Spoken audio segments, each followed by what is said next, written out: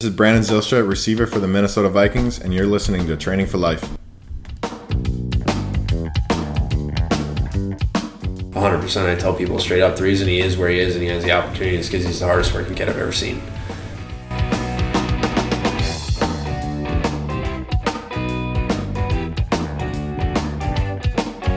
Quit talking about it, just be about it, basically.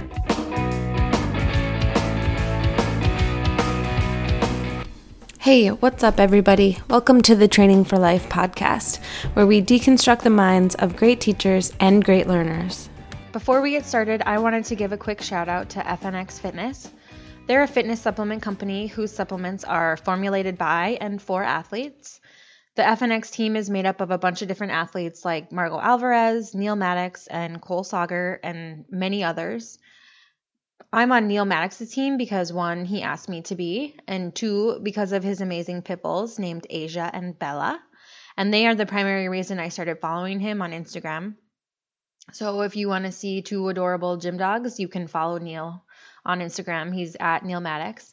And he's actually taking these dogs with him to regionals this year, which I think is awesome. But anyway, the podcast is brought to you in part by FNX Fitness. So I want to say thank you to them. And then also we have a discount code that you can use if you want to try their products and get 15% off. So they have a lot of really unique stuff like a cricket protein, which I've heard is awesome. And then also they have a greens blend and a carbohydrate blend, which is designed to restore glycogen without the insulin spikes.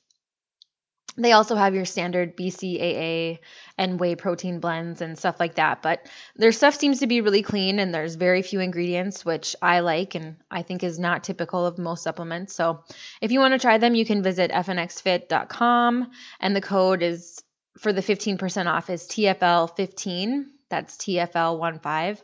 And they're FNX_fit on Instagram, or you can visit fnxfit.com to shop around. So now let's get on to the big show.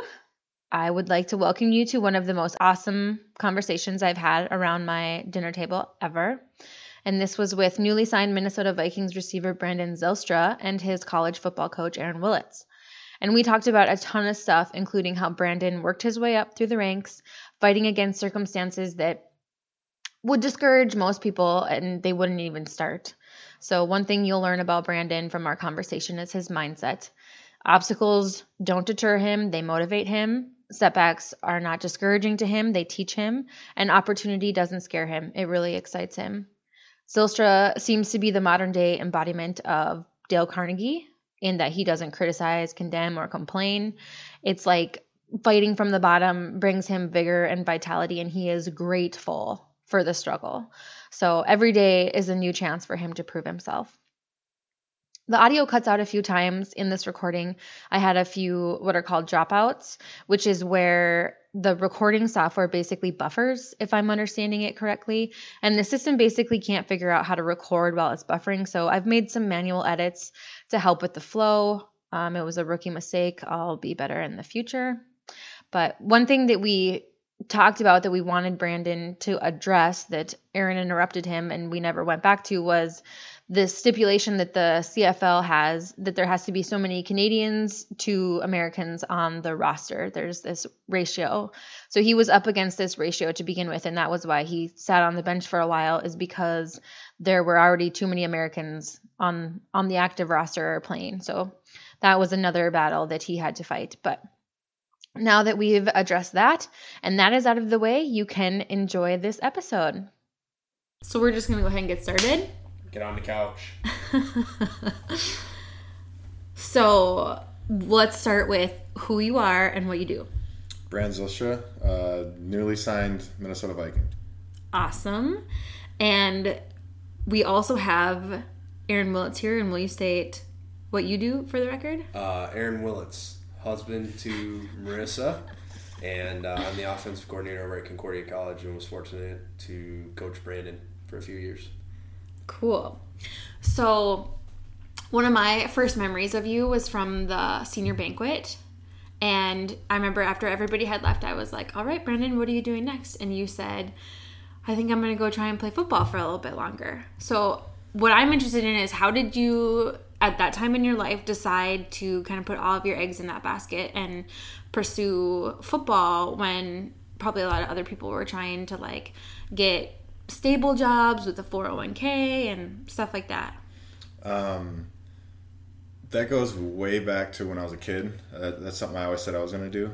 And my mom always tells me stories about how I used to tell her about that kind of stuff, because I remember there's this one story in particular that my mom, she tells me all the time, we still laugh about it all the time, that I just got back from football practice or something like that. I told my mom that I was going to be a professional football player when I was older. And she kind of laughed and said, but, that's not actually realistic. Or what do you actually want to be? And I said, Mom, you should never tell people what they can and can't do. And so we still laugh about that today. But I decided, it was always kind of in the back of my mind growing up, because I was always wanted to be like a D1 athlete and never really got the opportunity. So I went to a D1 school before transferring over to Concordia. Where'd you go before Concordia? Augustana College in Sioux Falls. Okay. So I went there for a year and a half and just didn't feel comfortable, wanted change, so I ended up going to Concordia. It was about my sophomore year that I decided that I was actually going to pursue it, and I didn't tell many people that I wanted to do it, because you always hear people talk about, all the haters and all that kind of stuff. I'm just like, if people don't know what I'm doing, then I'm not going to have any of those people. Mm-hmm. I don't like to pay attention to those kind of people. So it was about my sophomore year when I decided, but when it came actually to my senior year, I knew that if I didn't pursue football afterward, that I'd always live with regret. I always felt like I had more in me than what I've ever done, and that I wanted to prove to myself as well as other people that I can play at the next level and stuff. So that is amazing, because I feel the same way about the whole, like, I feel like I'm better than what I'm really living out. And I sort of had that realization like after I had a baby, because it's like superhuman what women go through and whatnot, but it's not about me today. But so I just totally resonate with you. So, and I totally understand the like not wanting to tell people. But so when you did start making that announcement, like, I'm gonna go try and play football, did you have people saying things like, are you sure you want to do that, and like maybe you should get a real job? Well, most of it was people trying to support me in a sense, but they always people, their number one thing to me was, if that doesn't happen, like, what are you going to do? I always told them, like, I don't have a plan B, because I think that distracts from plan A. Mm-hmm. Something that I learned from Will Smith. Yeah. He's talked about that, mm-hmm. if you know what that is. So that's how I approached it, because I figured if I did have something I could fall back on, maybe I wouldn't go the extra mile in the whole football world and stuff like that. So I invested everything I had into the game, knowing that I'd get something out of it eventually. So you said you made the decision your sophomore year, and then you started verbally committing your senior year. So what did you start doing when you were in college to work towards that goal? That was trying to limit distractions, in a sense. Always trying to stay out of trouble.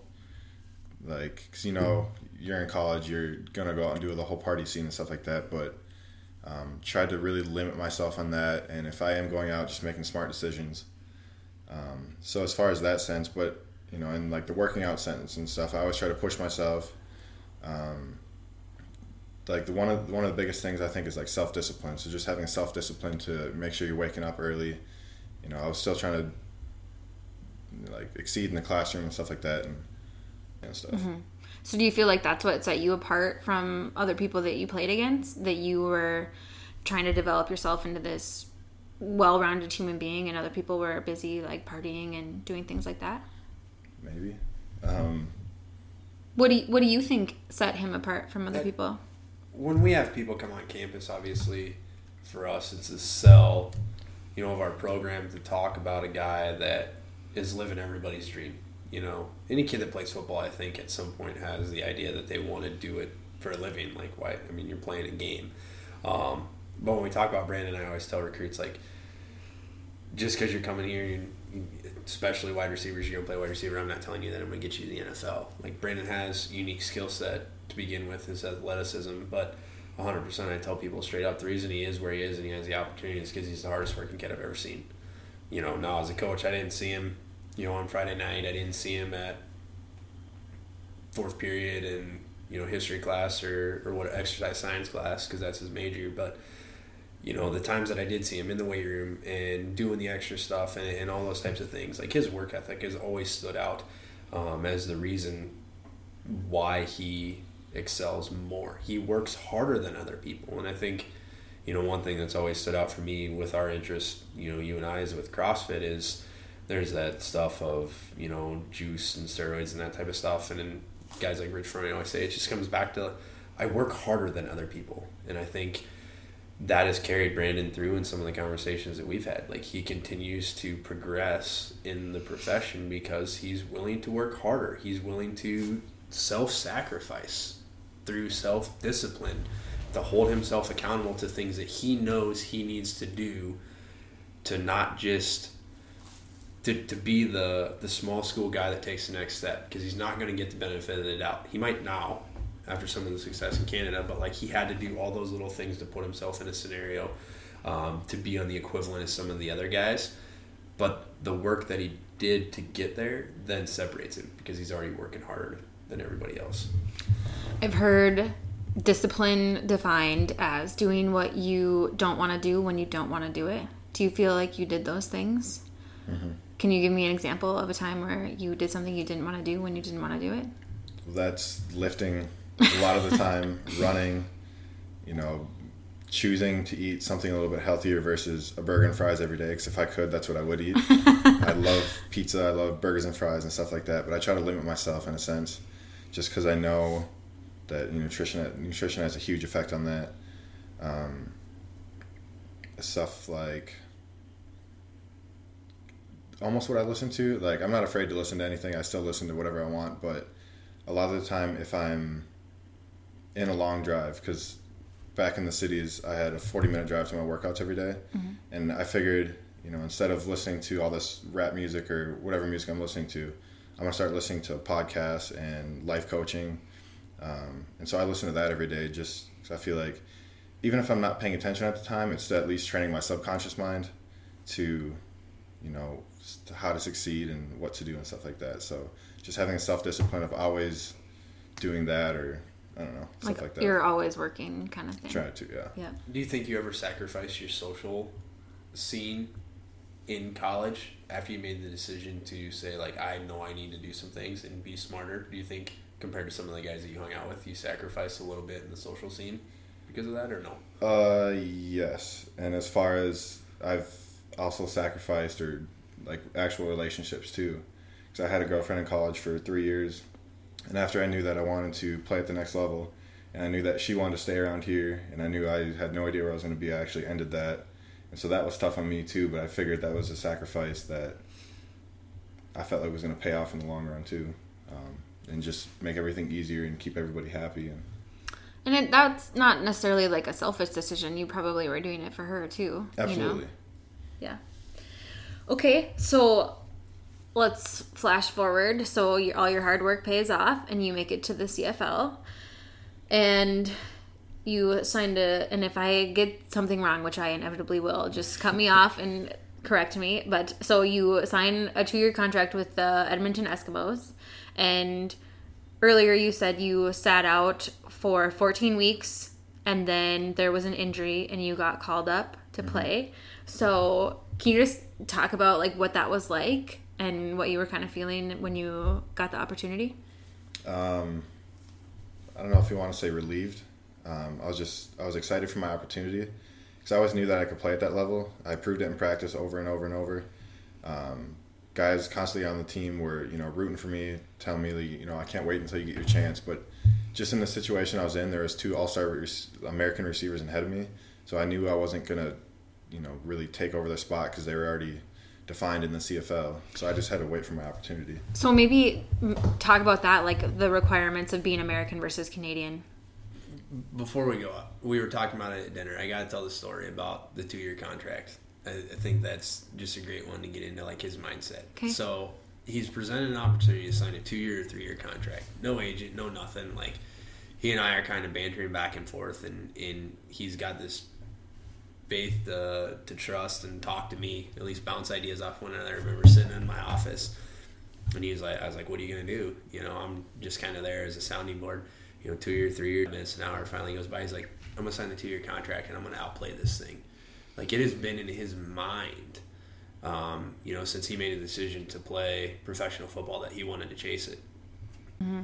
And now here we are 2 years past that, and we'll get to all that stuff, where he's at now, but he's moved on to the next step, because in his mind back then, he already knew that this was what he wanted in the future. So, okay, I'm just going to write this down so that I remember to talk about it. But, so maybe before we even get to you being called up, one thing we can talk about is before you signed that contract, like, you were living with Griffin in his grandma's house, and babysitting. And you didn't know how things were going to work out, so I'm kind of just interested into how you found the motivation and to do something every day when you didn't have anything lined up, and then even when you're like sitting on the bench and you don't know when you're going to get the opportunity, just kind of how that feels and the toll that takes on you mentally. It could be stressful at times, but I always looked at it as kind of exciting, because your future is unknown, and you could turn out great, it could turn out bad, but I always have a belief that it's going to turn out great. I don't know. I just always had a feeling. I always believed in myself that good things were going to happen eventually, because I was putting in all this work, like he was saying. I was putting in all this work. I knew something was going to come of it, and I knew it was going to be something good. So like having the faith, because as soon as I graduated, I didn't know what to do. I didn't know where I wanted to train. I didn't know anything about the NFL as far as how to get there, because I knew it was going to be tough for me coming from a Division III offense, or a Division III triple option offense. Like, I always tell people that's like as low as you can go in the football world. For a wide receiver, yeah. Yeah, for a receiver, it's tough to make it out of there. I don't know if I haven't heard of anybody else that's done it yet. Demarius Thomas, Georgia Tech. Well, I'm talking D3. Oh, that's different. Yeah. D3. But yeah, I didn't really know what to do, so I started just reaching out to people, and that was the first time I ever. We were kind of talking about before, talking to people and reaching out to people, and I was cold calling anybody I could get a hold of, just because I knew I had nothing to lose and I wanted to go, all out with this. And so I ended up having 2 different options, and then Griff told me he was down there, and he's just like, you can come live with me and my grandma. We're gonna have to share a room, so we ended up sharing a king size bed, but I don't know. I had the faith and trust that everything was gonna work out eventually. Mm-hmm. So that's the same thing when you were sitting on the bench. What's going to work out? Mm-hmm. I was just, at that point, I'm just waiting for my opportunity. I don't know, like I said, I felt like I proved myself in practice many times. I saw the competition I was up against. I watched film with all the starters and stuff, and I knew what was ahead of me. So I wasn't, I don't know, I was confident that. So you weren't nervous? You weren't like, holy shit, I hope I don't mess this up? Nothing like that? You were like, let's go. Yeah, I was excited. Yeah. When in the process of just that, and it's interesting that sometimes these questions are popping in my head, all the conversations you're going to have. When in the process... Don't do that. When in the process of camp, did you do something athletically that you were just like, hell yeah, I don't give a shit who's here, I can compete with any of this now? I mean, was there a time that all of a sudden it was just like, did you watch somebody else and you were like, okay, I'm that good, or you did something and you're like, yep, I'm on the same level, like, screw where you came from, like, I'm here and I know that I can play at this level and my work ethic is going to take me past you people? That goes all the way back to Arizona, because we were working out with different NFL guys and meeting different NFL guys, and so that's when I first got introduced to people in the NFL, and I'd see how lazy they were when they worked out. I'd see that they might be super fast, but they're, like, as far as receiver, like, their routes weren't crisp. They maybe dropped the ball and stuff like that. And I would always just look at them and I'm like, how were you in the NFL? And so then that was when the first time I was ever, like, introduced. And then I went to minicamp down in Florida with Edmonton, and you're talking to all these guys, and all these guys have bounced around NFL teams for years. Some guys have had success in the CFL and stuff, and I'm looking at all of them, and they were dropping balls, they were, messing up plays and stuff like that, and I was just like, okay, if these guys can make it, I know for a fact I can. And so that just, like, all this was just instilling confidence in me, to the point when I got up to training camp, and I'm going against the starters that have been there for years now, and I was routing them up and having success and jumping over guys and stuff. And I don't know if there was one particular play But I would say most of that kind of stems back to mini camp because I don't know, I maybe dropped one ball the entire time I was there, and I was pulled aside by the GM, the head coach, the O coordinator at the time, all of them, and kind of asked them, like, who are you? Like, what's your story? Like, why do I not know about you enough? So I don't know that. So when you get called up like that, do you guys ever coach like that, or did you, like, does anything prepare you for a time where you're just sitting there waiting for an opportunity and then there's an injury or something happens and then it's like your time to shine? Is there any way to prepare for that? Every coach is going to tell you, like, coaching cliche, like coach speak, is that, like, you have a role, and your role as a backup player is to work as hard as a starter because you don't know when your time is going to come. Now, does every kid take that, true to heart? And that comes back, to where we're at with recruiting and things like that. But, yeah, you want every kid to prepare like they're going to be the starter because you don't know when that opportunity is going to come. But not everybody takes that to heart. Just like, guys that he was training against, down in mini camp or up in Edmonton, had NFL experience, but they took it for granted. There's a lot of things that come off as coach speak that are cliches, and Brandon's heard me say this before. Cliches are around because they're true more often than not. And, you want to coach kids to be in that scenario that when they do get a chance that they're ready to go.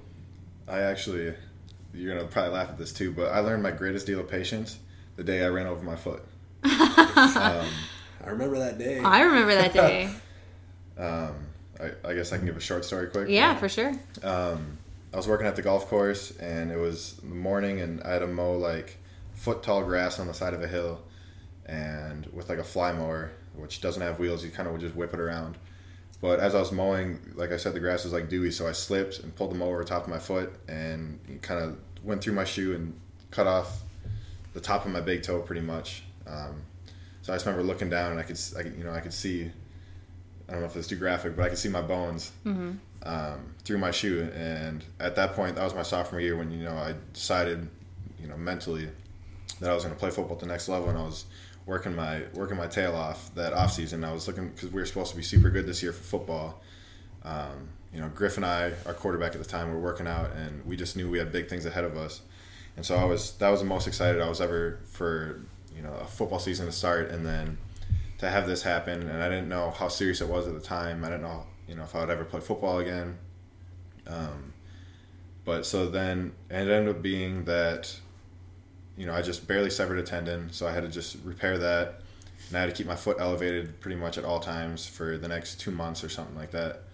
Because I just needed everything to grow back in there before I could put a skin graft on. And once the skin graft was on, that was the time I had to really be patient.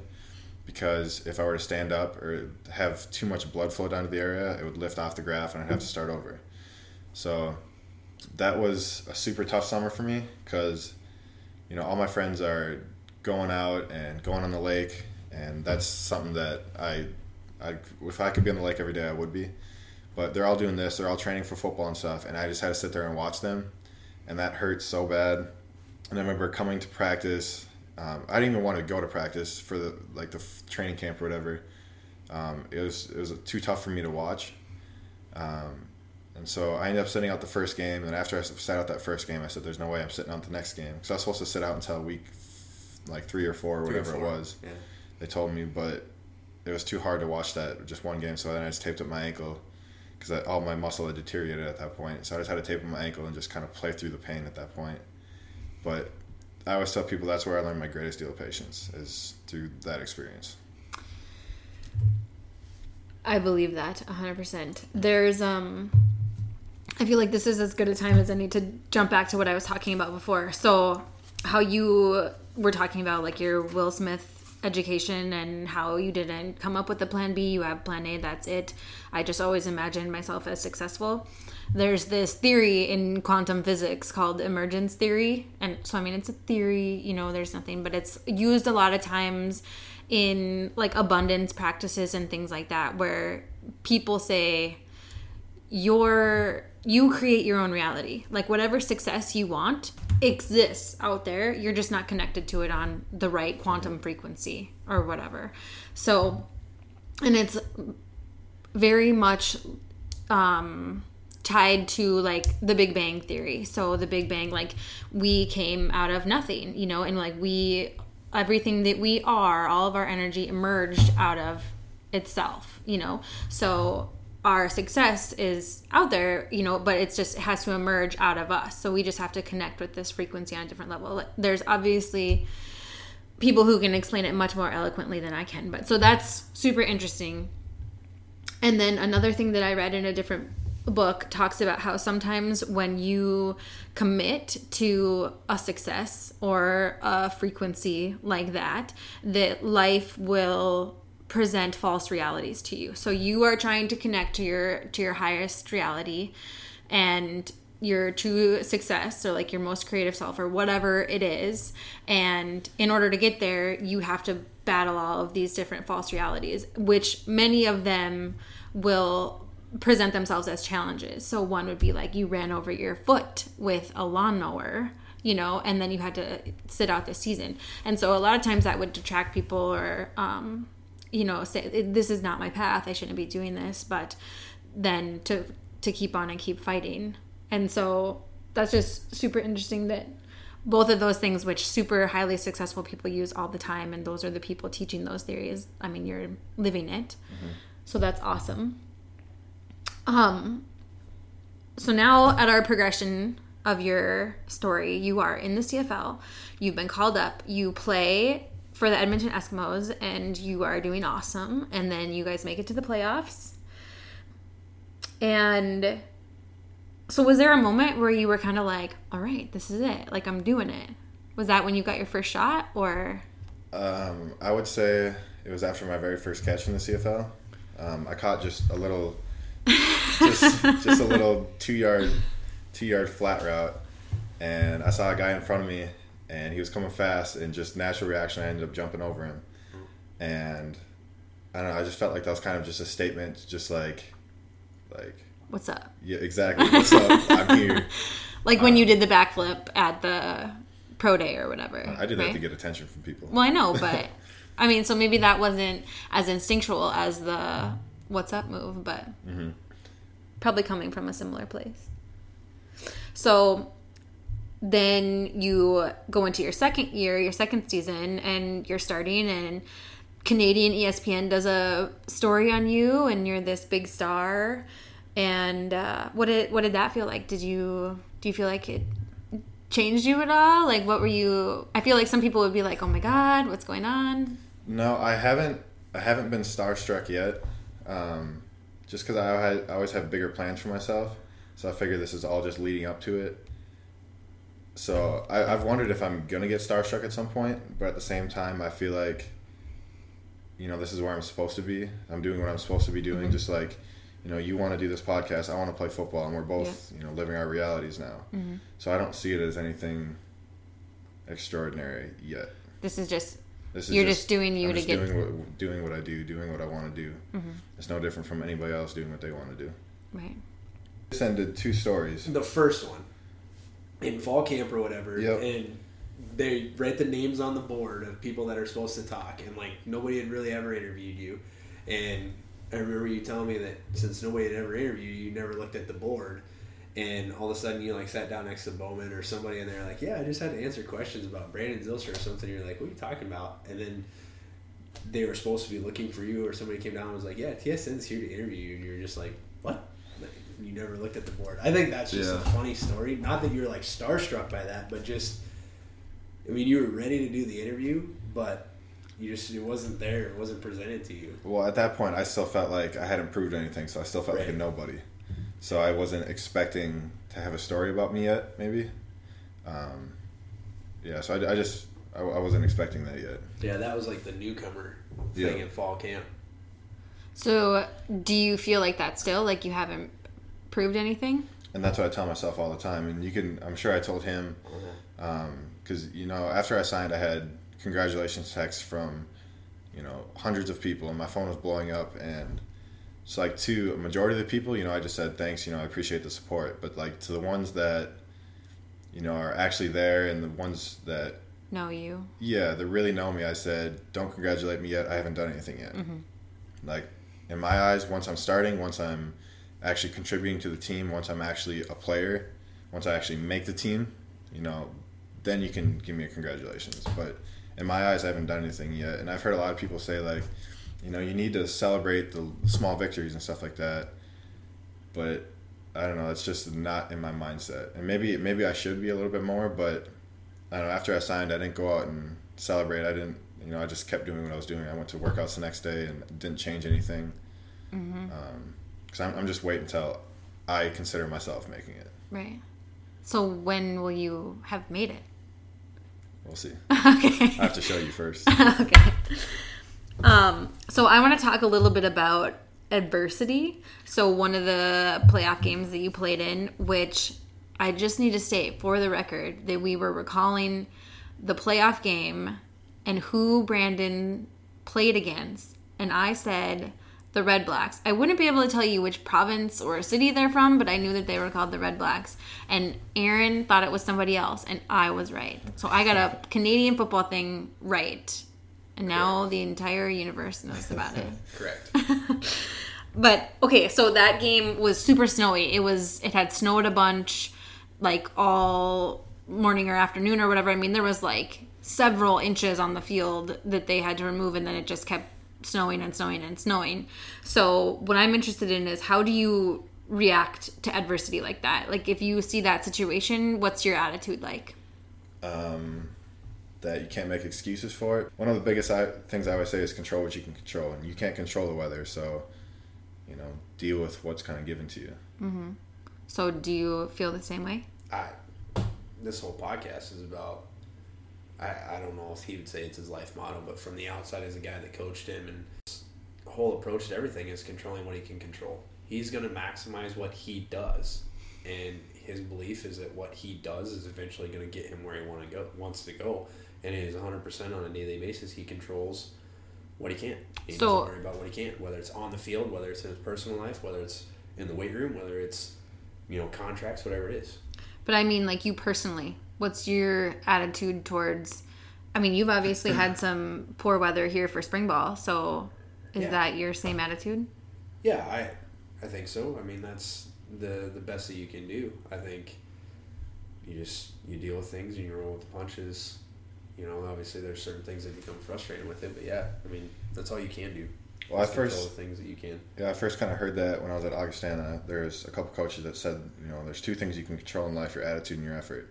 And that's something they'd always kind of talk to us about. But I got to Concordia too, and I hear Coach Willett say the same thing. And after you keep hearing it, you're just like, okay, let's actually break this down. What does this actually mean? What can I and what can't I control? And once you really understand that, life becomes less stressful. Did you do those evaluations that you do with your guys with him when he would? He does these evaluations now, and maybe you should talk about the different points that you measure. Well, so it's kind of the defense's evaluation, but I've kind of taken it an extra little bit of a step, and I have the conversation with the guys. But you rank yourself 1 through 10, and it's a personal evaluation from the player's perspective of their attitude, their overall effort, their off-season prep, their film prep, how coachable they are. So get the guys to rank themselves 1 through 10. Obviously, the goal is to get everybody to be a 10. That's the controlling what you can control. And when they don't rank themselves that, you start to ask the question of why. Is it because you're not committed to the sport? Or, inevitably you're going to get a kid that ranks himself an 8 or 9 just because he doesn't think that ranking himself a 10 means he shouldn't do that. Like, nobody's a 10. Well, you're either doing it or you're not. But it comes back to, these are the things that you can control. And if we're all 10s in these, so one of the conversations came back, it was a running back, and there's another program in our conference that gets transfer kids, and I basically told him, I said, I can't control that kid that's lined up across from you is a Division I transfer, and regardless of what you think or not, coming out of high school, there's a lot of people that said he's a hell of a lot better football player than you are. But when you rank your film prep a 7 and not a 10, then you're giving him an extra advantage that's within your control. Like, you can't control him. But, like, every little thing that you don't make a 10 yourself, you're just giving somebody else an advantage on you. So I've tried to really hone in the running backs on even more. Controlling what you can control. The attitude, the effort, the preparation, how coachable you are. Are you taking those cues, appropriately? And if we manage those things, And the coaching, he wants to win every game, but it goes deeper than that. I think that's why Brandon's sitting in our kitchen right now. So obviously there's a personal relationship, there's an investment that I made back then in him, and I'd like to think all of our guys. But if we can control these things, we're going to give our best effort. And if that's not good enough, then so be it. Some days you don't win every game. But if there's something lacking there, that's frustrating to lose when there's other things that you could have done personally. Right. That's a good segue into my next question. Okay, and here is where I asked Brandon how he reacts to not making the play, to not being the hero, and not winning big. I brought up a fancy play that Aaron called against a game against St. John's, which is a fairly large rival. And this was during Brandon's senior year. And the quarterback ends up pitching the ball to Brandon, and he's supposed to chuck it into the end zone, presumably for touchdown, but what ends up happening is that he throws an interception and that they lose. And this is his response. I don't know. Because I'm super competitive. I want to win in everything I do too, like more than anything. And when I lose, I can be bitter sometimes, but that's something I'm always trying to get better at. But that's something that I've learned over the years, is that once a play happens, you can't take it back. You have to move on. Like, you have to be more mentally tough than that. Because if you let that affect, how you play later on, it's going to throw your whole game off and stuff. So it's just learning how to flush that out of your system quick and just remaining with a positive attitude and stuff. Mm-hmm. As corny and cliche as that sounds. Oh, it does, man. And I got the opposite approach because I'm the coach. I remember 100%. That must have been the last game of the season, right? No, that was early on. I thought she was going to bring up the Hail Mary that we caught and didn't catch. But that's kind of where I was going. Like, so my job as a coach is to put the guys in favorable scenarios. And he's going to say probably that, it wasn't a great pass. He lobbied for the play. He didn't make the play. Like, I put him in a shitty scenario. Mm-hmm. You said that to me after the game. That's my job, is to put the guys always in the best possible scenario that they can to be successful. And I felt like I didn't do that for him. I coach the play in a hell of a lot more detail now when we actually do it. I haven't called it because the play still scares the shit out of me, to make that call. But even in that game, I can tell you that, like, Brandon moved forward. We have opportunities at the end of the game because he catches a Hail Mary. It gets called back. We can blame Coop for a lot of things. Coop, I love you if you're listening to this. But, so just in that sequence, like, Brandon's approach and philosophy comes out because, we don't score the touchdown there, we throw the interception. We get an opportunity to come back, we throw a Hail Mary, Brandon catches it in the end zone, goes up. We get an offense pass interference, it comes back. Very next play, we throw another Hail Mary to try and get us down again, so that way we're even closer because we took the 15-yard penalty. Brandon goes up, catches that one. I believe you land on your shoulder, right? Separated it. Yeah, separates his shoulder. Lines back up so that way we could try and throw another Hail Mary into the end zone. I mean, this kid just moves forward and he's a competitor. And he moved past it the minute it was done. I still haven't moved past that play. Mm-hmm. Like, I still tell Coach Mistro all the time, like, I ain't never calling a reverse pass again. Like, it's not my thing. I shouldn't call it. And in his mindset, he's always like, just what you said.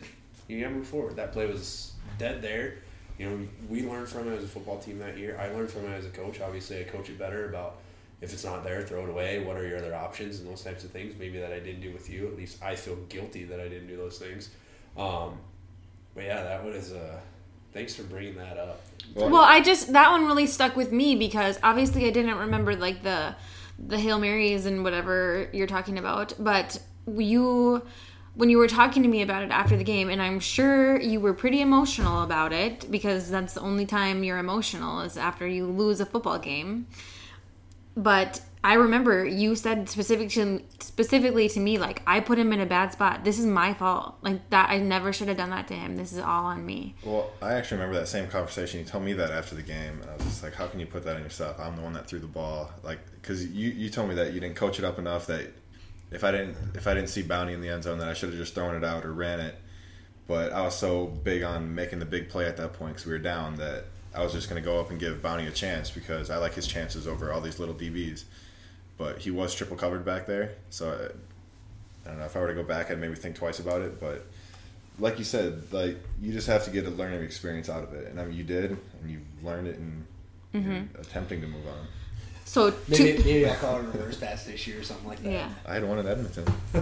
So 2 things about that. One, Ben Bergeron, who's a big CrossFit coach, he owns an affiliate, but he's coached some of the most successful CrossFit athletes that have gone to the games and stuff. And he says, there's no such thing as failure. You either win or you learn. Or whatever it is. So when somebody was like, what's your favorite failure? They asked him that question because a lot of times you learn from failures, or that failure in itself leads you to another opportunity or something. And he was like, I don't understand the question. Like, I've never had a failure where I didn't learn something or whatever. You win or you learn. And then the reason that I want to talk about that, the devastating plays, and the next question is going to be if you've had any in the CFL. But the reason is because how you handle that, like, character is shown in how you handle adversity and troubling situations, because it's really easy to be a stand-up guy when things are going really well, but you can really tell how somebody is when things are going poorly. Like Brooke Wells, when she didn't even podium and she placed lower this year, I think, than she did last year at the CrossFit Games, and her coach came up to her and was like, I'm sorry, whatever. And she's like, no, I'm good. I'm a better athlete and I know it. Like, it doesn't matter about my podium placement or my placement and whatnot. So that's the reason that I wanted to ask those questions. But so have you had any just like heartbreakers in the CFL? I mean, there's definitely plays. I've dropped touchdowns. I've dropped balls that I didn't think I should. But like you said, you're talking about failing. And you said, you learn from it. There's this one, because I listen to a ton of motivational speakers, like literally on the daily. And there's one that this guy talks to his kids every day when they come home from school, and he always asks them, what'd you fail at today? And then what'd you learn from that? And I just thought that was super cool, because then if you accept failure like that, it makes it not as painful to you. It makes it way more acceptable. And it doesn't like destroy you in a sense, because so many people are so afraid of failure, and like that prevents them from doing so many different things. Like, so he's scared to run that play because he thinks he might fail again. So if you try it again, coach, you never know what's going to happen. And like, look what happened. Brandon did the thing, and then he plays for the Vikings right now. You know what I mean? Like, it's okay. It worked out. Okay, so I want to talk about some lessons that you've learned. So what is the biggest lesson that you learned playing college football? And then what's the biggest lesson you've learned playing in the CFL? Playing college football, it actually goes back to the injury, just patience. I mean, I can bring up many different instances and stuff, but patience that, I don't know, you just wait, because if you keep doing what you're doing, good things are going to happen. And so that goes up. I had a shot with the Vikings before I signed up with Canada, but some things went down. I had to put my dream on hold for 2 more years. So I was just like, you know what? You've been through adversity like this before. You know how to handle this. So like that for me, I mean, it was tough, obviously, because I had something so close to me that I've been working so hard for. And all of a sudden, just like that, it was taken away from me. So that, like, it definitely hurt. But I was just like, you know what, you've learned patience from, I have scars to remind myself all the time, and people kind of talk about that. But I don't know. So patience is the big one from college. Patience is definitely the big one from college. Is that the same thing in the CFL, or have you adjusted?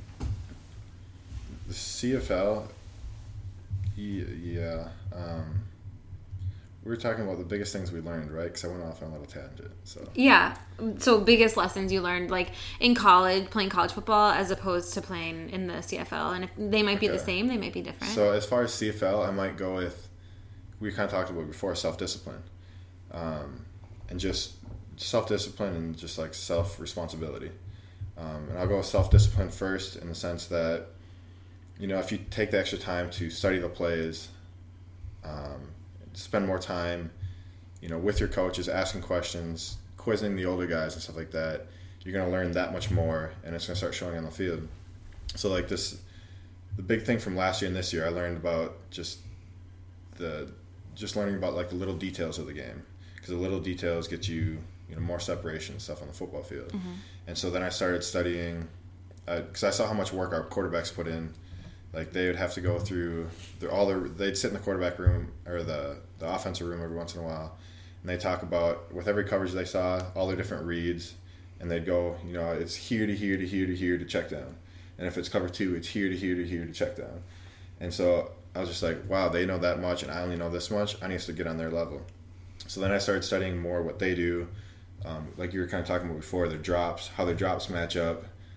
Their reads and stuff like that. And once I started understanding that, I understood the defenses so much more, which made me as a player, like before I lined up or as I lined up, I'd kind of look around. I'd be like, okay, I know exactly where he's about to go with the ball. I know it's not coming to me, so I'm going to run this a little bit different to try to pull this guy to open up the guy underneath me. So just understanding of the game, and that was just through that self-discipline of learning, taking the extra time to learn what they're thinking. So it's going to, it helps me, or it at least helps my team get open more. So that makes me think of this, and Aaron and I have had this conversation before where we talk about like the 1%. Mm-hmm. What are the 1% things that you can do to separate yourself from somebody else? It might be a lot easier to separate yourself from people in Division III, and then once you get to the CFL, maybe it's a little bit harder to separate yourself because it's more competitive, and now you are in the big show. And so what are some of these like 1% things? And I mean, maybe it's just kind of what you said, but what are some of the 1% things that you can do to separate yourself? I mean, is it just going to continue to be the details, or? Well, as far as the football sense, I just, like he said before, I just like to outwork people. So when I was in the CFL, I always made sure I was the first one on the practice field, and I'd get out there with one of my good receiver friends or my quarterback, and I'd just sit out there and catch balls, even if it's not doing anything. I'm at least catching while I'm out there, because a lot of time I was out there a half hour before, many like the starters and stuff came out. So I'm at least catching, 50 to 75 more balls a practice than them. And I feel like that always helped me.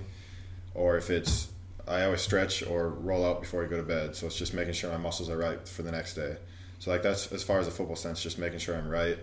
But otherwise, me listening to all these motivation, all these life coaching, constantly training my subconscious mind to do more and just be ready, be positive, be responsible, be all that kind of stuff. So I think there's kind of two different ways to look at it. Yeah, for sure.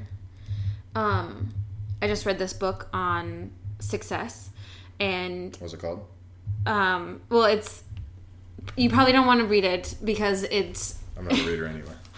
It's called Outliers, and it's by Malcolm Gladwell, but he basically says that anybody who is successful cannot contribute their success just to hard work. So it was actually like demotivating for me to read, but there's obviously a lot of other studies that show that grit is like really beneficial and whatever. But in his book, he said things like, so take some of the most successful people in the tech industry, like Bill Gates, and then there's this one programmer guy that I don't remember what his name is, or even Steve Jobs. All their birthdays are within like 3 months of each other within the same year or something. And that's because they were all given these unreal opportunities to be put in a room where they could program or learn to code and do it basically unlimited, whereas everybody else had to program in a very different way. Like back in the day, you used to have to program on these cards, and then you would take these cards up to a processor and run it through, and then if there was anything wrong with it, it would spit out an error report, and then you have to go back and whatever. But he had access to this brand new telecommunications thing where he could program right at a computer, and then it would run on the screen and he would know if he did it right or whatever. So he was able to get in hours and hours and hours and hours of practice, and that's what this guy says. And there's again multiple studies that show in order to be really, really good or really successful at something that you need at least 10,000 hours of practice. And so he said that you need that, but then these other people were given other opportunities.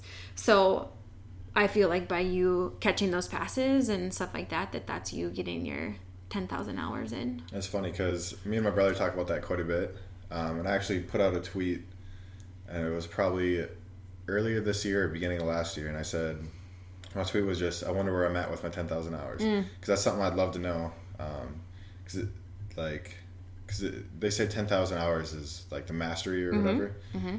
So I don't know, because of all the times that I've ran routes or lifted or stretched or did all this mental training and stuff, I just wonder where I'm at and all that. And my brother and I talk about that all the time. That's like the one question, I don't know, we just are dumbfounded by. Mm-hmm. It's really interesting because the people who he talks about in this book, these programmers, it's a lot easier for them to measure their time because they would say, the computer lab was open for students between 6 and 9 p.m. and I went every day. Mm-hmm. And then on weekends it was open and I would be there for 10 hours a day. So they would easily get like 30 hours a week. And then they said I did that year round for 4 years, and then they can do the math and figure out how many. And a lot of times they had 10,000 hours by the time they were 21 or 24. So then they start up Microsoft when they're 21, or they drop out of Harvard in order to do whatever they're going to do. And they're already better than 90% of the people who are in the same field or just graduated from them or whatever. So probably a little bit harder to measure the hours. And well, for me, it's 5 minutes here, 20 minutes here, an hour here. Mm-hmm. So I want to just do a little fun question, and it's for Aaron, and I'm wondering what your favorite memory of coaching Brandon Zylstra is. Oh, man. On the spot. I think one of my favorite moments of coaching Brandon, because I don't know if I've ever contributed a ton to like the actual skill set of playing wide receiver, but you'll probably laugh and be like, damn it. But when Brandon came to Concordia, he was better than a lot of guys. So just naturally you hold a better guy to a higher standard, right? And Brandon wanted to be held to a higher standard. You can see that. But inevitably he's learning new offense. He's learning, to deal with new coaches, all those types of things. We got in the habit of like when Brandon made a mistake, I would go up to him and I would ask him, do you want the coach speak or do you want the dad speak? And coach speak I'd choose ass and be like, you can't do that, or like that's wrong. And dad speak was I'd pat him on the butt and tell him how good of a football player he is, and then it was kind of a running joke that. What would he pick? It depended on the time. That's what I did. Yeah, it depended on what he did. It really did. I mean, there'd be times that he'd come back. But even for Brandon early on, but then like later on, when I walk by and be like, which conversation you want? He'd be like, yeah, I know what I did. Just the fact that he self-recognized, like, yeah, I know my mistake, like, then I can walk off. And there's other kids that's been there, but I just remember there was one time dad speak and I pat him on the butt, you're a really good football player, Brandon. Turn around and walk away. Point was made. Whether you chew his ass or whether you talk to him in a sarcastic tone or whether you just ask him, hey, do you know what you did? The point was made. There's an opportunity for growth. Learn from our mistake. Move forward. The definition of coachable. Don't do the same mistake, twice. But that was always fun. When you started to ask the question, one of the favorite moments coaching Brandon, I was super excited when we talked about your first play. I mean, in the CFL, a little boot pass, you're coming back underneath the line of scrimmage, you jump over, and that made me think of. And then when you asked, like, one of the things that stands out is when you jumped over the dude from St. Olaf in the end zone on the reverse. Mm-hmm. I was looking at creating playlists for our guys this year, and I just go back other years and pull out some things, and I was like, I can't put reverses of Brandon Zylstra on the film that we have now. Like, guys can't do this. Like, he jumps over one, and then there's another play. I don't even know who it was against. Like, you take a reverse, and you literally run all the way across the field this way, and then you, like, stair step all the way back across the field the other way. It's like a 65-yard run, but you probably ran 140 yards and basically around everyone and made, like, 11. It was, like, really good. And he's like, yeah, he was. Like, why didn't you throw him the ball more? I lobbied for it. Right. That's how many times I told you to pass it more. Part of your patience, right? Dealing with me. So what is something that you do every day that benefits your life or that makes you a better human or a better athlete? I told you I listen to like life coaching stuff. Guys I listen to repeatedly are Les Brown. He's somebody who I feel like has definitely shaped who I am today and a lot of my beliefs. I talked about Will Smith. He's one of my, like, if I were to meet anybody, it would be one of those two people for sure, just because they both have a huge influence on my life. I don't know. I just like to study successful people and how they think, how they talk, how they portray themselves.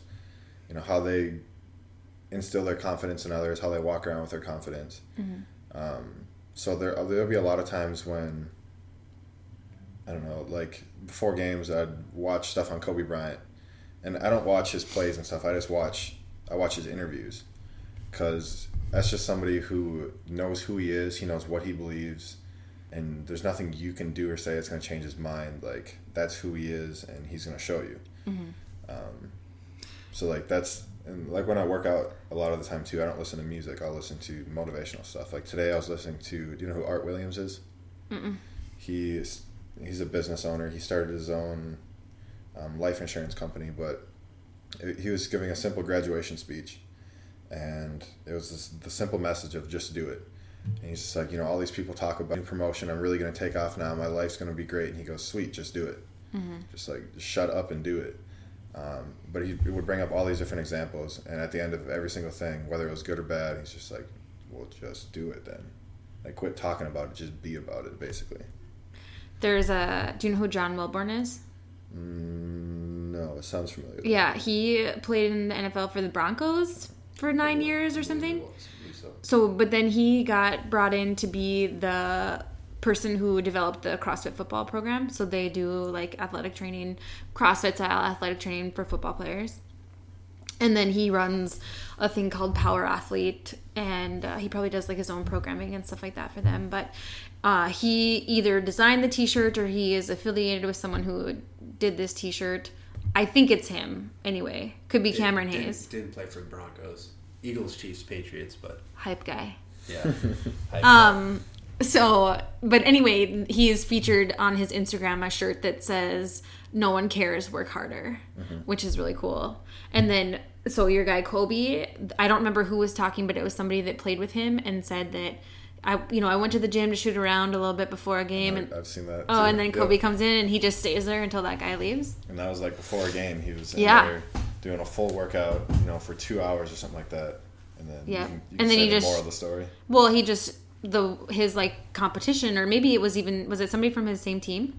No, somebody who was playing against that night. Yeah, and so Kobe just stayed in there and shot around until that guy left, and the guy was kind of like, "Why didn't you leave?" And he goes, "Because you were there. I was just waiting for you to leave." Yeah, because they said that he ended up dropping 20 or 30 points, even though he basically played a full game before that game, through that workout or whatever. And then, have you heard Will Smith's treadmill story? Oh yeah, I will die. It's die like before I get off or whatever. Yeah, he basically says like, I can get on a treadmill next to the fastest, most athletic runner in the world, and I'm either gonna win or I'm gonna die on that treadmill. I love that quote. Okay, so those are some of the things that you're doing to make your life better. So, Aaron, what are some of the things that you do as a coach consistently to make your players' lives better? Man, can we go back to Brandon's moment about me to give me a Well, I mean, I could talk about that then. Sure. As far as, because he does more than just coaching football. Like you talked about, he's instilled a ton of stuff in me that I still carry with me today. He develops relationships with players. He oftentimes relates stuff to life, because some people might understand it better. Or you'll relate life stuff to football. He just makes a way so you can comprehend it better. I 100% agree with that, because Aaron, being married to him, I've noticed that he just understands things. Like, a lot of times I feel like I need to talk through it and explain it, and I guarantee you in his brain, he's like, I know all of this. Everything that she's saying to me, I already know this. I don't understand why we need to have this conversation. But, so, I mean, I totally agree, and he does the opposite. Like, if he gives you guys life metaphors, he gives me football metaphors so that I can understand things that way. Any ideas? The same things that we've talked about here. I try to get everybody to understand, control what you can control. Be your best self. Efficiency. There's another one you're missing. I can't think of what it is as soon as you say it. We talk about being do efficient. Your job. That too. Being efficient. On the offense and what that means for us on first down, second down, third down, fourth down. But, find the lowest common denominator. The simplest, easiest, way to do things is probably the best. So it's probably the most efficient. Like, operate that way. And that's self-discipline. It's all of those things. And I try to talk to those guys about how football relates to life, how life relates to football. She doesn't believe me sometimes that I even bring my wife up and family and how that... what it's going to be like. I never said I didn't believe you. What it's going to be like when you get out in the real world and how that football message relates to the next step in your life, whether it's playing pro ball, or whether it's being an accountant, or you raising told your own me kids. you told me that you cry when you talk about me, and I didn't believe that. I don't know that I said I cried. You I did said too. Tell I me was that. Emotional. No, you said that you cried, and I was like, well, why wouldn't you have told me that? You know I love that shit. And then that's when I knew you were lying. But yeah, just trying to, and it's one of those things that comes up all the time with football, especially in today's society, and I don't want to go down that road on concussions and things like that, but what saves the game is that football is deeper than that. Football teaches life skills that you can and can't always get from other things. So I try to coach in that philosophy that when they're done playing football, the lessons they learned are going to be greater than just like, I block this, I block that, or I take this step. It's going to be something that carries and impacts them being a father, being a husband, being a adult, a responsibly engaged adult, the Concordia motto, when they leave. Right. I think after their he time hit the with nail on the head. He said that you try to build relationships with people, and you said that's number one in your coaching philosophy. Have to. Yeah, kids got to trust you. But you said you thought of one other one? Yeah, I was going to say, like, I 100% agree with what you're just saying, how, you take the skills you learn from football to the rest of life, because I've heard that many times. But the one that I didn't always, I felt like I understood at the time, but I understood it at a much deeper level later, and I still kind of think about, is the one where you say, if something happens, remove yourself from the situation, then look at it again from like an outside perspective. And that's something, when you'd always tell me, I'd be like, yeah, shut up. But like growing more later in life, I felt like I understood that a lot better and to a much deeper level, to the point where I try to find an understanding for everything. Try to be responsible for everything, for like your actions. Like, I believe you are where you are because of how you think and act and all that kind of stuff. And if something bad happens to you, accept it. Just know that you put yourself in that situation. And I feel like that kind of ties together. Yeah, it always comes back to self-assurance, self-awareness, understand who you are and everything around you. It's the realist, I think, in me. Mm-hmm. So Aaron and I are an interesting combination. We balance each other well because, and I have just recently, like I said, had this realization since I had my baby, and that like, no, I am not reaching my potential. Like, I could do so many more things. Like, if I can do that, and like raising this baby is this easy, like, oh my God, I can do so many other things. Mm-hmm. And so I've had all of these ideas. I'm definitely like a creative spirit. So I'm constantly thinking and dreaming of all of the things that I can do. And Aaron's like, okay, we can do those things, but like, we can't live in this house if we want to do those things or whatever. So it's been an interesting challenge to be recently experiencing this like dreamer, high achiever part of myself, and then also having the realist in that. And it's 100% an advantage, because I would probably be like homeless on the street if I didn't have that. But I try not to be negative about it, like, you're crushing my dreams or whatever, because that's not what he's doing. But it comes back to what we talked about. Like, whenever you take a step, you're going to learn from it. But with her and what she wants to do, like, I don't want to be homeless. So, like, what are the right steps to get where we want to go? So it's not crushing dreams. It's just, there's necessary steps. There's work that needs to be put in those things. Mm-hmm. And then I'm reading a book right now that I think that you would like, called Psycho-Cybernetics. And it talks about how it's all about the self-image and how you can program yourself for success. Are you familiar with this book? No, but it sounds like what you'd be interested in? Yeah, so it's like cybernetics is the study of like machines and systems and how they function.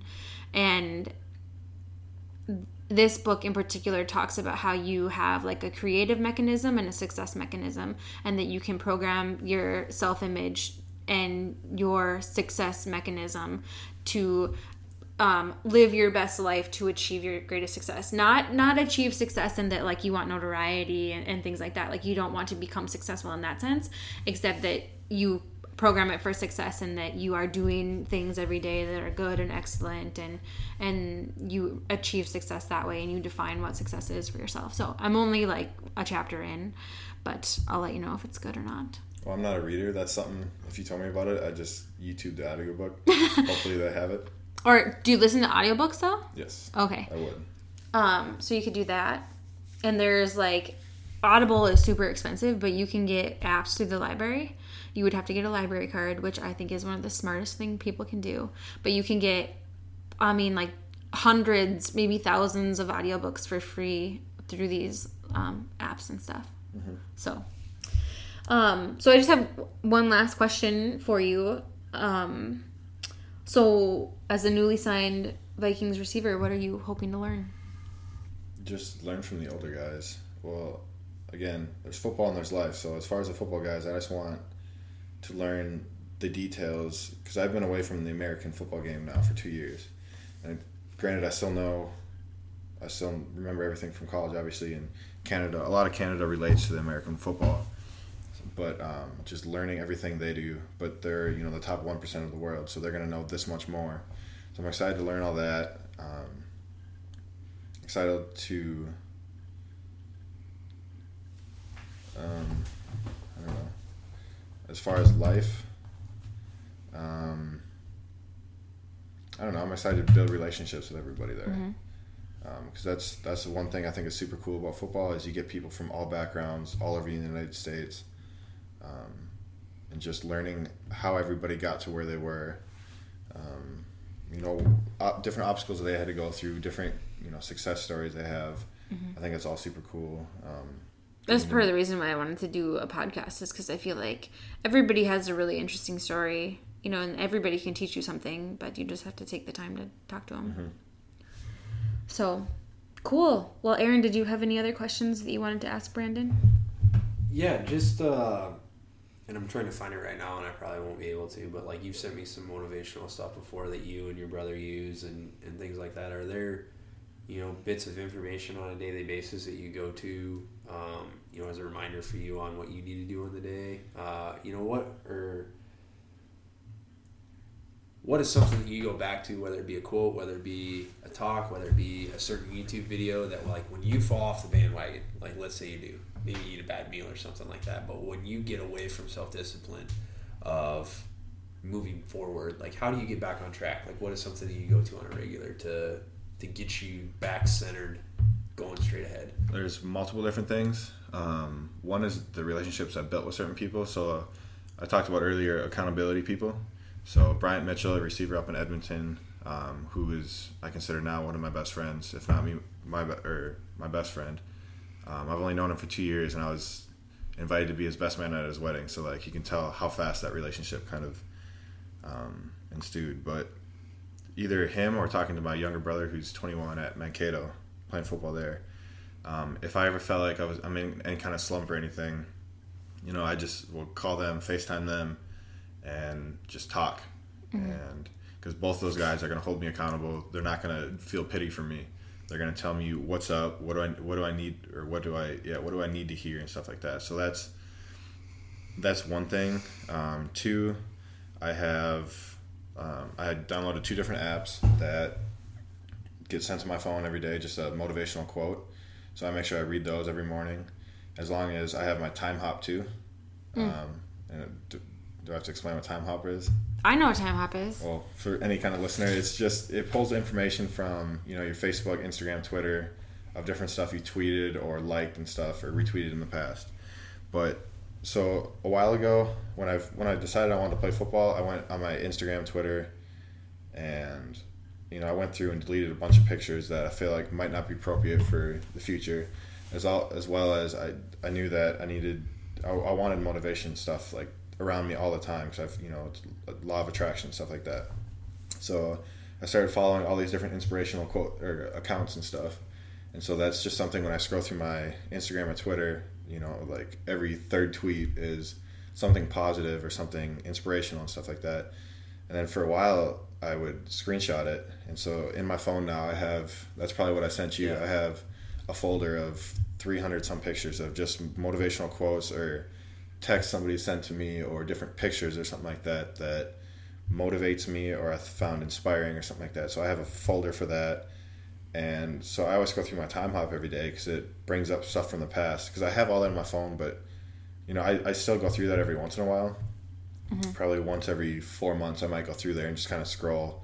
And it just lights a fire again in you.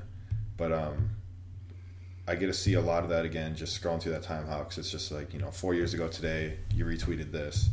You know, 5 years ago today, you retweeted this. So that, and then the last thing is, I'm sure, I don't know if you might know about it too, but like vision boards and stuff like that. Mm-hmm. Because I'm big about that. And so I created a vision board, just stuff I want in my life, stuff I want to get, you know, a house, my job, some cars and boats and all that kind of stuff. And I made like a little collage and put that as my background on my phone. So whether, again, subconsciously or consciously, I see that mm-hmm. every single day because it's on my lock screen and like my actual background. So then, you know, if I open up my phone and I see a bunch of things and it's just like, I don't know, it's just a little reminder that says, I want to boat one day, or I want to play in the NFL one day, exactly. or whatever. So what am I going to do today to make that dream come true? More, it just becomes like you're supposed to have it. Like, mm-hmm. and if you don't get it, it'd almost be like, you know, what the heck happened? Right. Why like, not? Yeah.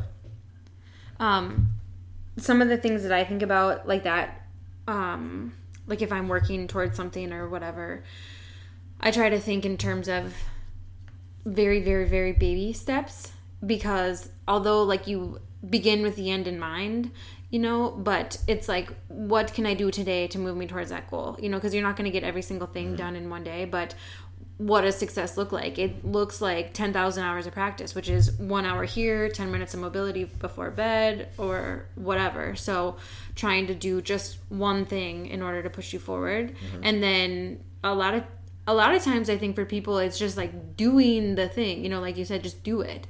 A lot of people say, I want to do this or I want to do that. And then they convince themselves not to do it. And then a year goes by and it's either been too late or, you know, they'll start it in some day. And it's like, if they would have started a year ago, they'd already be a year in. So I bet when you're going through your time hop and you're seeing like 4 years ago, I was doing this, like, look how far I've come in 4 years. Are you kidding me?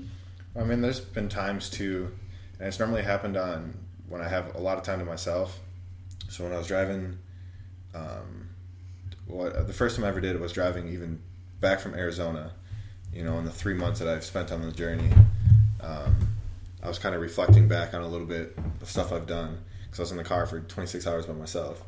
But then again, the next year, driving back from San Diego, which is 29 hours, you know, that's a lot of alone time with yourself. And I did a lot of like self-reflection back then and just think about everybody that's kind of helped me along the path, everybody that I've met, all the experiences I've had, the cool stuff I've done, the bad stuff I've done.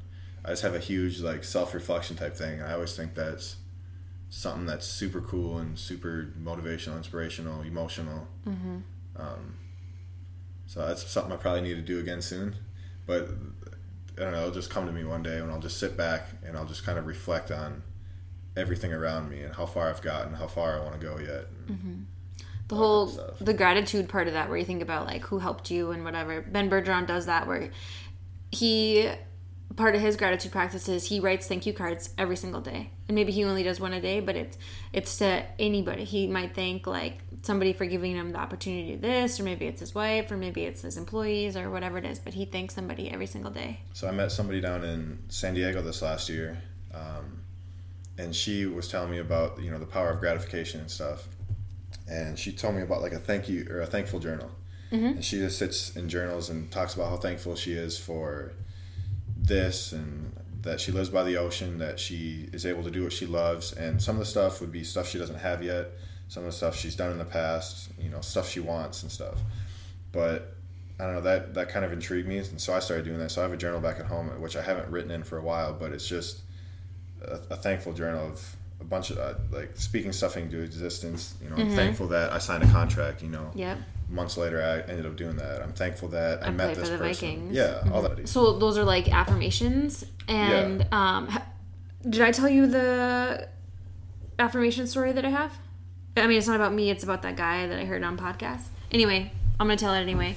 So was a guy who was going to like a hypnosis seminar, and he met this girl there, and she was like, what do you think of this? And he's like, I don't know, whatever. And she said, well, what about affirmations? Do you do affirmations? And he's like, I don't even know what those are.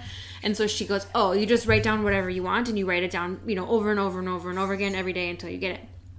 And he's like, whatever, I'll try it. And so he kind of is like jerking around, and he writes down, I am a 6 and I'm going to go on a date with an 8.5. And like that's, he's like ranking girls by their number or whatever. And so he says that and he writes it down. And then a week later, he goes on this date with a girl who he considers to be an 8.5. And she approached him and was like, let's go out. And he goes, okay, squash that. Like, I didn't do it right, whatever. Like, I probably am much better looking than I think. There's some error in it. So he does it 2 more times, and both times he does it, and it's kind of like playful, it's not real serious, but he gets both things that he wants. And so he goes, all right, it's time to get serious about this. So he writes down, I want to be a world-renowned comic, or like comic strip artist or whatever. And that's the guy who created Dilbert. So, and then, it was like, I don't know, a year later, I think, is when he, like, broke out on the scene or something. So, that's not statistical evidence. It's anecdotal, but I think it is evidence. Well, I have evidence of that, too. Like, and this is something that I didn't know I was doing. Because I always just thought, I was writing down goals and stuff way back when. But I remember back home, I was cleaning out my room. My parents were turning it into an office or whatever, so I had to go through all these different drawers, and I found just like a little notebook, and I wrote in it, I want to live in California. I can't remember the 3 things on it. I want to visit Arizona. I want to travel to a different country, all that kind of stuff. And I was looking at it, and this is 4 years later. Completely forgot I wrote it. I don't know if it was in college or high school or what, but I was just like, wow, I did this 3 years ago, and I can literally check all these off within this past year. That's crazy. I thought that was something super cool. There's a book called The 5-Minute Journal, and it kind of combines all of those things. So at the top, it has like some type of motivational quote, and then every 7 days it has like a call to action, and it might be like, call a friend you haven't talked to in a while, or give somebody a hug today, or whatever the thing is. But it's only every 7 days, and then otherwise it's like a motivational quote. And then it says, list 3 things that you're grateful for, list 3 things that would make today awesome, and then your affirmations. And then you are supposed to check back in at the end of the night that say like, name 3 amazing things that happened, and then what is one thing that I could have done better or something. And it has to be something like that's within your control, because at the beginning of the book they kind of tell you how to do it. And so you would say things like, I wish I wouldn't have flipped out on that driver in front of my kids, and then you're consciously aware of that, and then you can, you're like aware of it right before you go to bed. And then there's some people who say that if you put something into your brain before you go to bed, that your subconscious will work on it like while you're sleeping. I've done a lot of hypnosis stuff like that. Yeah. Subconscious training. Yep. So then they say that you will automatically, be thinking about how to be better at that going forward and whatever. So that's kind of a cool thing that I use. And it's hard to keep up with it every day, but I'll go in spurts. Mm-hmm. I'm just kind of spurty about that too. Because like I'll hear about that or I'll learn about that, so I'll be gung-ho about it for a couple months. And then you're on to the next thing. And then I hear something else. Yep. It's like, oh, that sounds super cool too. And then you kind of forget about the first thing. Yep. Yeah, it's hard to do all of the things, because you want to do There's so many things you want to do. The gratitude and the meditation, and then you want to be reading the books, and then you want to be doing the podcast, and then you want to be teaching the classes, and then you want to, there's a lot. There's a lot, especially when you have a husband and a baby that need to be taken care of. See, I have no excuse. Except that you're very busy playing football. Yeah, but at the same time, I have so much time. Right. Well, so when does rookie camp start? OTA starts on Monday, actually. Whoa, what is OTA? It's off-season training. Oh, okay. Organized team activities is what it stands for. But the whole team kind of gets together, and we'll do lifting meetings, and then we'll get into lifting and meetings and practice, and then eventually get into lifting meetings. And I guess the first set of practice is just kind of like skill work. You're not going up against the defense or anything. Right. But the third phase is like actual practice and stuff. Cool. All right. Well, We're almost at a hour and a half, so we better cut this thing off so we can go on his ride along. Right. Unless you had anything else. Nope. But anytime recruiting wise or anything like that, I always ask, is there anything that, there you go, open mic. What can we do for you? Yeah. Anything you need, anything else you want to get off your chest, anything else you want to say, pass along, words of wisdom. No, like I said, if you get me started on this, because I heard you talking about frequency earlier, and that's something I got introduced to recently, so I'm still kind of learning about that, and you're asking if I listen to podcasts, and so I was starting to learn about frequencies and vibrations and stuff like that, so, I could go on for hours about this kind of stuff, so I love it, but... So do you want the, recommendations for podcasts and stuff about frequencies? Yeah. It's called The Abundance Project, and it's this guy who wrote a book, but he talks heavily about the quantum theory of emergence in the podcast. And they're short episodes, like 30 minutes probably. And he does a really good job of, because he's trying to promote his book when he does it. So he does the whole spiel, and then he does a little bit about that chapter. And then the next one, he kind of goes over the heavy material again, because it's tough to absorb, especially when you're talking about physics and the Big Bang Theory and atoms and energy and whatever. And then he talks a little bit about, so it's 20 minutes of recap and then 10 minutes of that chapter. And then there's 9 or 10 episodes or whatever. So my goal for the podcast is to, when I release the podcast into the world, to have show notes that will, anything cool that we talked about, we'll link to it. So the Kobe Bryant conversation, I'll link to the YouTube video, or the Will Smith treadmill thing, I'll link to the video, everything that I can find. So if I talk about the Abundance Project, I want to link to that podcast or whatever. So hopefully you'll be able to find it there. I will not be giving you the huddle link the reverse pass. Only because I'm somewhat selfish. My wife knows this. Do you ever answer the question of the Willetts moment? No, because it's too put on the spot. I need days, because I could say moments, but it won't be my favorite one. Well, just think of a good one. Let's end the Brandon Zylstra podcast talking about Aaron Willetts. That seems really appropriate. See, I don't like to be put on the spot like that, though. Well, how about this? This seems like a good way to require Brandon to record another episode. Come back and do another podcast. I'd be down for that.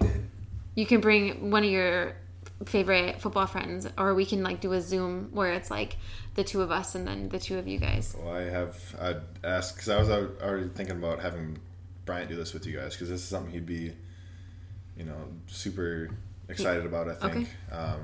And he has a completely different life experience. He's 25 and he already has 3 kids. And oh, wow. He's gave up a ton to get to where he's at, and so he has a pretty cool, interesting story too, and he has a little twist on everything. So. Sweet. Cool. Well, we'll leave it there then. So thank you for coming, Brandon. I really appreciate it. Appreciate you having me. Okay.